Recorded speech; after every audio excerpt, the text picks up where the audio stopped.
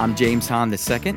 And I'm Mark LaCour. And you're listening to This Week in Oil and Gas. This is the show for busy oil pros who want to quickly keep their finger on the pulse of the industry. I do believe this is episode number 12. Am I wrong? No, you're absolutely right. We've hit number 12 and we still have people listening to us. Imagine that. Yeah, I think we're going to keep this going because we're having way too much fun. Way too much fun. I am James Hahn II. I'm from a company called Tribe Rocket. We are brand architects for next generation oil field leaders. What about you, Mark? And we're from a little company called ModalPoint.com. We are the sales experts in oil and gas. Yeah, the sales experts and the oil and gas experts. You being the brains in the operation. Let's kick it off here. Saudi Arabia continues to turn the screws on U.S. shale. What's the story? I mean, is this just a hyperbolic headline, or what's the real story? Well, so the author, James Stafford, we're just going to have to go on record and disagree with him a little bit. The U.S. cannot export its crude. So our crude is not a global commodity. Now, of course, if we import less, then that does affect global supply. But, we've said this from the very beginning. The reason OPEC has – and people have to understand OPEC has done nothing. OPEC just didn't cut production. And the reason that happened has nothing to do with the shale plays or with OPEC trying to take to try to put some of these shale plays out of business.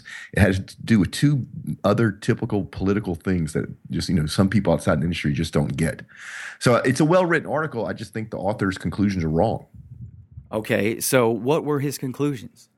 His conclusions is that Saudi Arabia, which is the largest member of OPEC, is trying to maintain market share. Well, that would be true if we were competing with them on a global commodities game, but we're not. We cannot export our crude. The reason OPEC has not cut production is two things, right?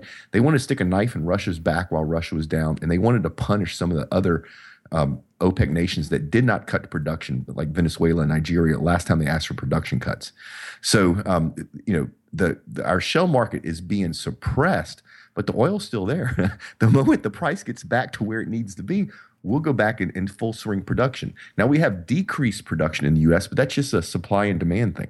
Okay, all right, good. So I thought so. I thought so. But continuing the OPEC conversation, we've got a Seeking Alpha story, because what's one of these shows without a Seeking Alpha story? OPEC, April data, and EIA's DPR. No idea what DPR stands for, so let's start there. So what's happening is OPEC is ratcheted up production slightly, like from 10.3 million barrels to 10.34 million barrels. And so that uptick in production is balanced across the different OPEC nations. So while Saudi Arabia went up in productions, countries like Angola actually went down. Iraq, which everybody's waiting to come online, has actually had a pretty big difference between the amount of oil they say they produce and what's actually hitting the market. And then you have Iran and Venezuela, and we've talked about this before. Venezuela's at the point where it's trading crude oil for rice and beans to feed its people.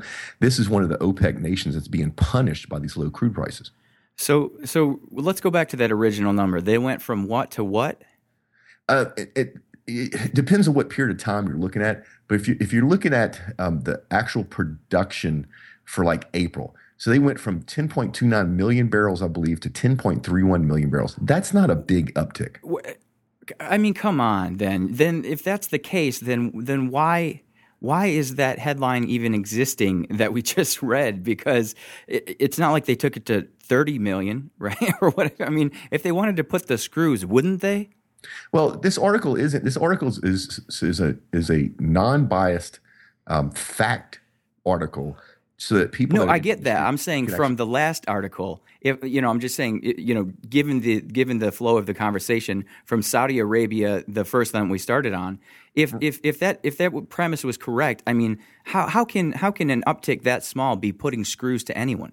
Yeah. So there's a bit of sensationalism in there, and we've talked about this before.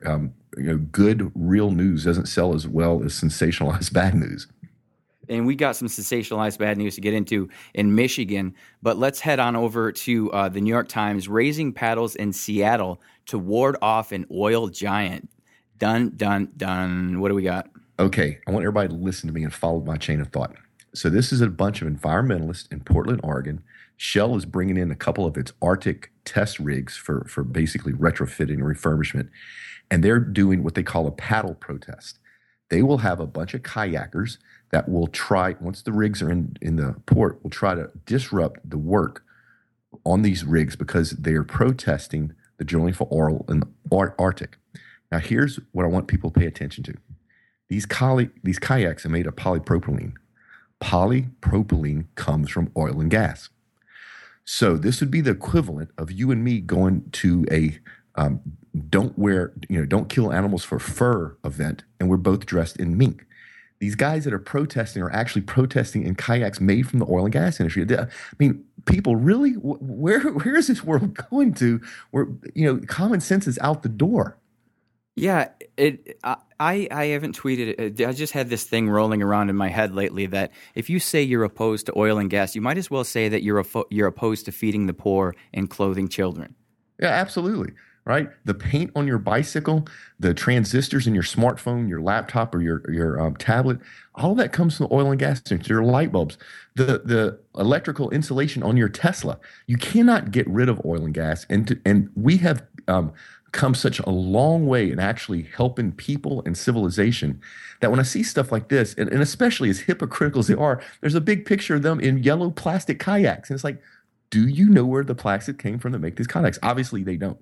Either that or a bunch of hypocrites. Right. And that brings I wrote a list post for – it was a guest post after I had left Drilling Info last spring, actually, April 1st.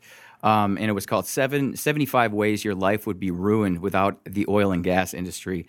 And certainly pretty tongue-in-cheek, but I'll throw that in the show notes as well.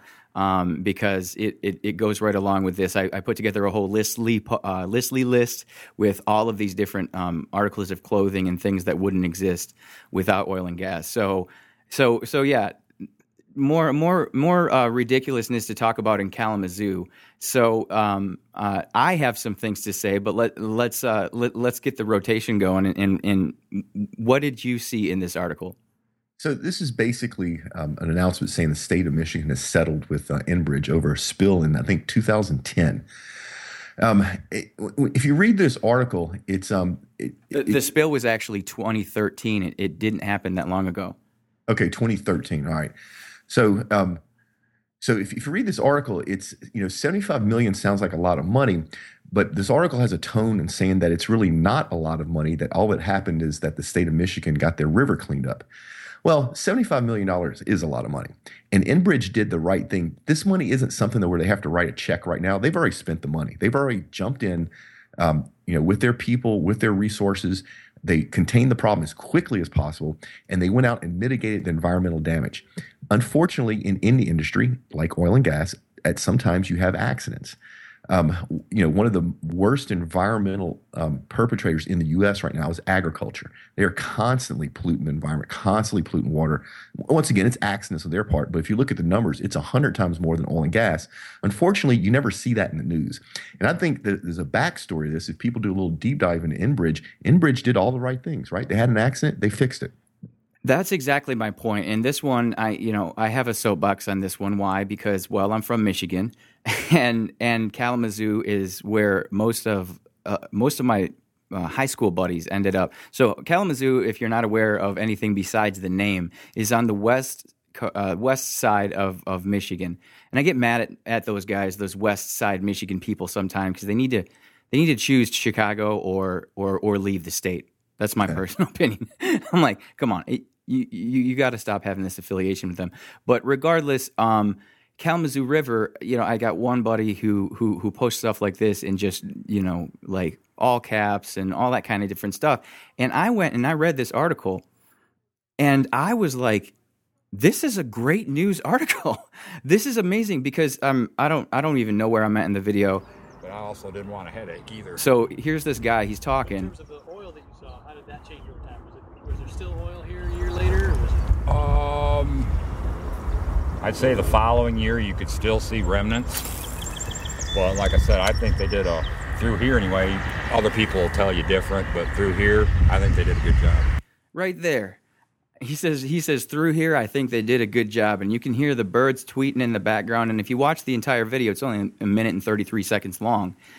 The green grass is there. He's sitting there fishing. He's fishing. Right. He's pulling fish right out of this water, and this, he's sitting there, and this is his favorite fishing hole right here on the Kalamazoo River. And then in the same article below it, they've got a time lapse of them paddling down, and you don't see any of it. And this really, I think it hits home not only because I'm from there and I have family and friends who have misconstrued opinions about this, but also because I just had the conversation with Hewlett that you interviewed on at the API luncheon, right? Right. And that was a real eye opener for me talking to him and realizing that an oil spill is something that you spill the milk, you wipe it up. You spill the oil, there's all kinds of technology that just cleans it up and quickly. Yeah, it's not like the ground has been nuked and you can't walk on it for 100 years. They remediate that soil up into including removing it and replacing it with clean soil.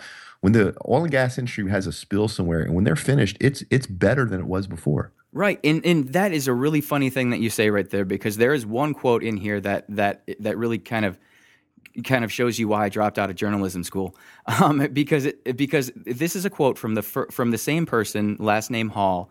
The first quote, it says, "I think the state would phrase this as giving Enbridge the opportunity to clean up and leave it better, and leave it a little better than they found it." How positive, that's a positive statement. And so he said, and then right after that it says, "But this does not seem to be penalizing Enbridge." And so what do? They use a block quote in the side, ...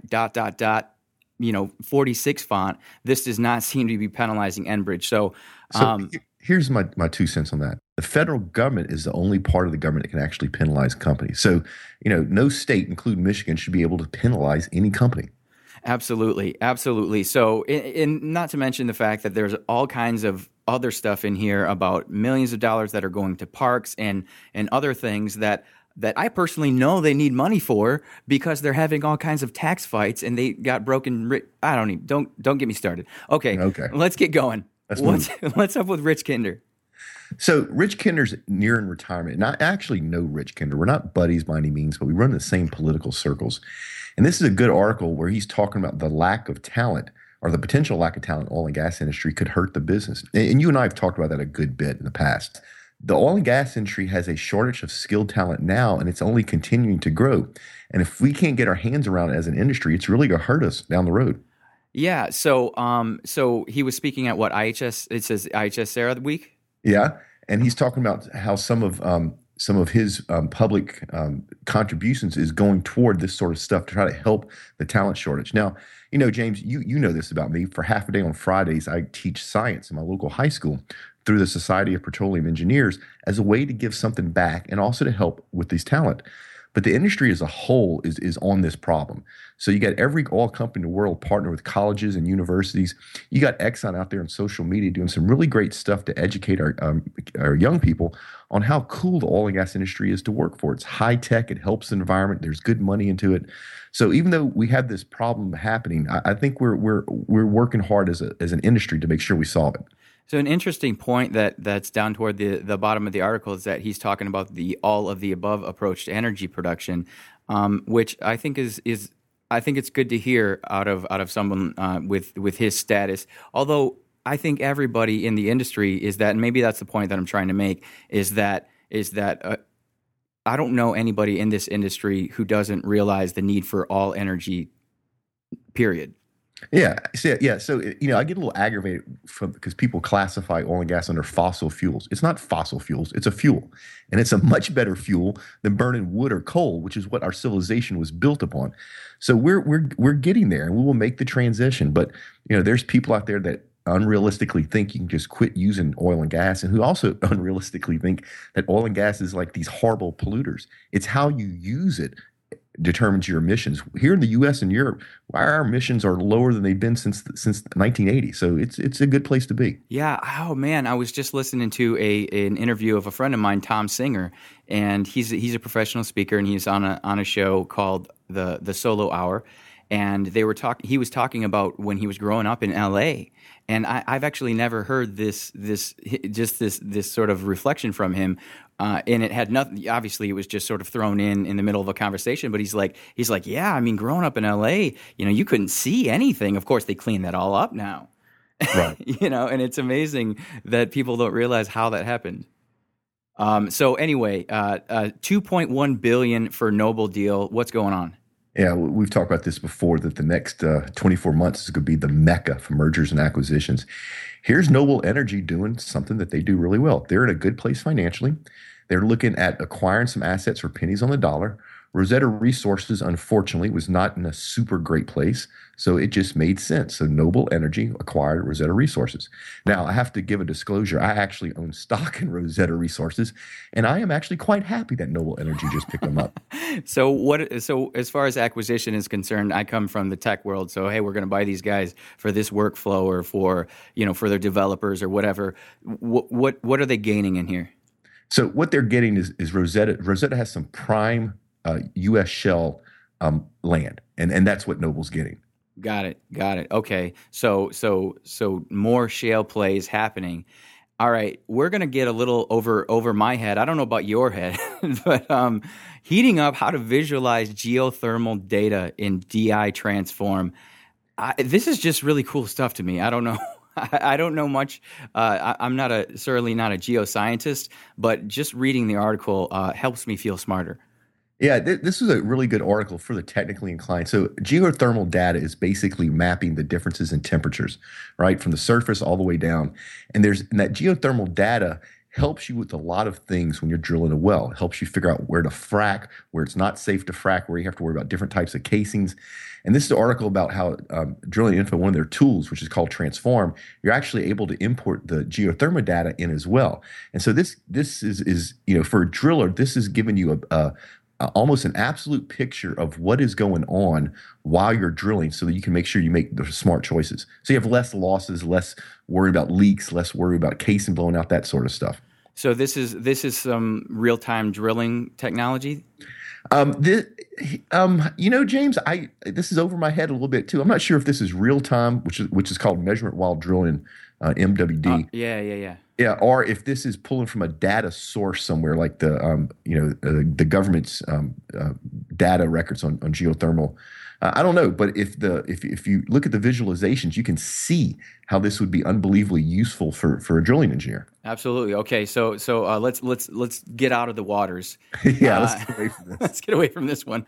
All right, so we ducked out of those waters after 27 minutes of rebooting Skype and getting updates. So if this one runs long, blame Microsoft. Yeah, we've had some technical issues today. Y'all won't notice this to listen to the show, but it's taken us like 3 hours to record this 20 minutes. Right. So seriously, an hour and 15 minutes now. And all right, so let's move on. Coastal states launch new bid for offshore drilling dollars. Yeah, this is a long story that's been going on forever. So basically, the largest oil and gas company in the U.S. is the federal government. They're the one that control all the leases offshore, and they're the ones that make billions of dollars a year just leasing those things out. And so the states get some money if the oil well is drilled in their waters, which it usually extends about 3 miles out.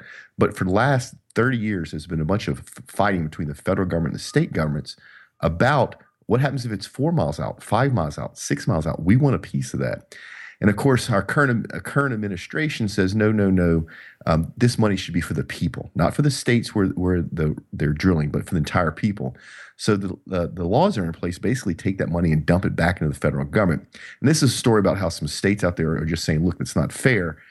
We need to figure out how to make this work better for everybody financially. So how long? You said it's been going on forever. 20 years, 10 years? It's been going on over 20 years, this battle between the federal and the state governments. And what happens is it never gets better for the state governments. It slowly gets worse. The federal government will introduce a law or something else. And there's actually some reform out there. We'll see if our Senate can actually get some stuff passed. Because right now, there's some areas in the Gulf Coast where there's caps. So, a state like Louisiana, Texas may only get $500 million, no matter how much tax revenues generate. And once they hit that cap, they can't get any more.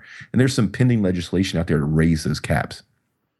Yeah, and it can, even just using some transitionary words, states already take home 100%. What do you mean already?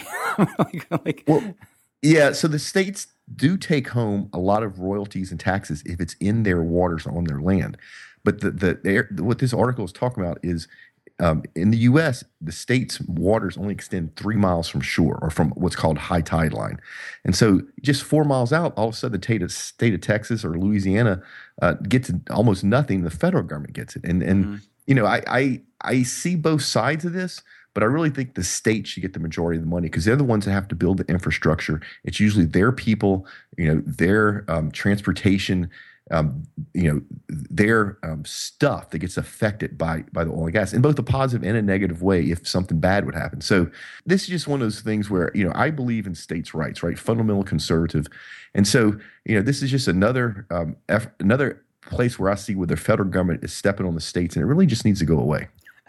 All right, and I've got to go back because I sort of was. This is Jennifer Dlouhy, and she's awesome, and so I was like, what do you mean already? But I don't want to make it sound like I'm arguing with you, Jennifer. So let's transition to make everyone laugh. We have the Weekly Onion in here. Supreme Court rules.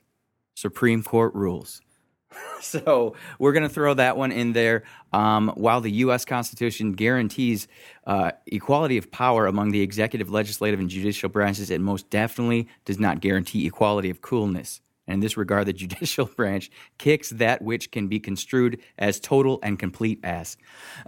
So good times on that one.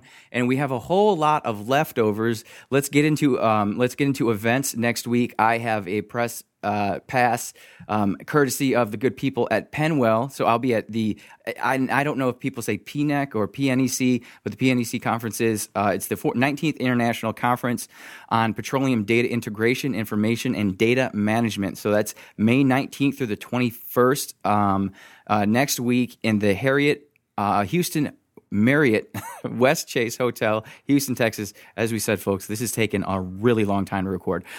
So we've got that coming up. Nomads is next week as well, right? Yeah, Tuesday night, I'll be there. So if you're going, you know, hit me up on Twitter. I'd love to meet you. Yeah, so we've got Nomads going on Tuesday night, and then also Doug Permian up there in Fort Worth. So anybody want to go holler at everybody over in Cowtown and get some bacon cheese fries. Bacon cheese fries, and wouldn't you know, the name of the place is totally slipping my mind right now because it's taken us an hour and a half to record this. So that's a roundup on the events. Mark, get us the heck out of here. Yeah. Okay, everybody. Do great work. Pay it forward. We will see you next time. Go find some grease, guys.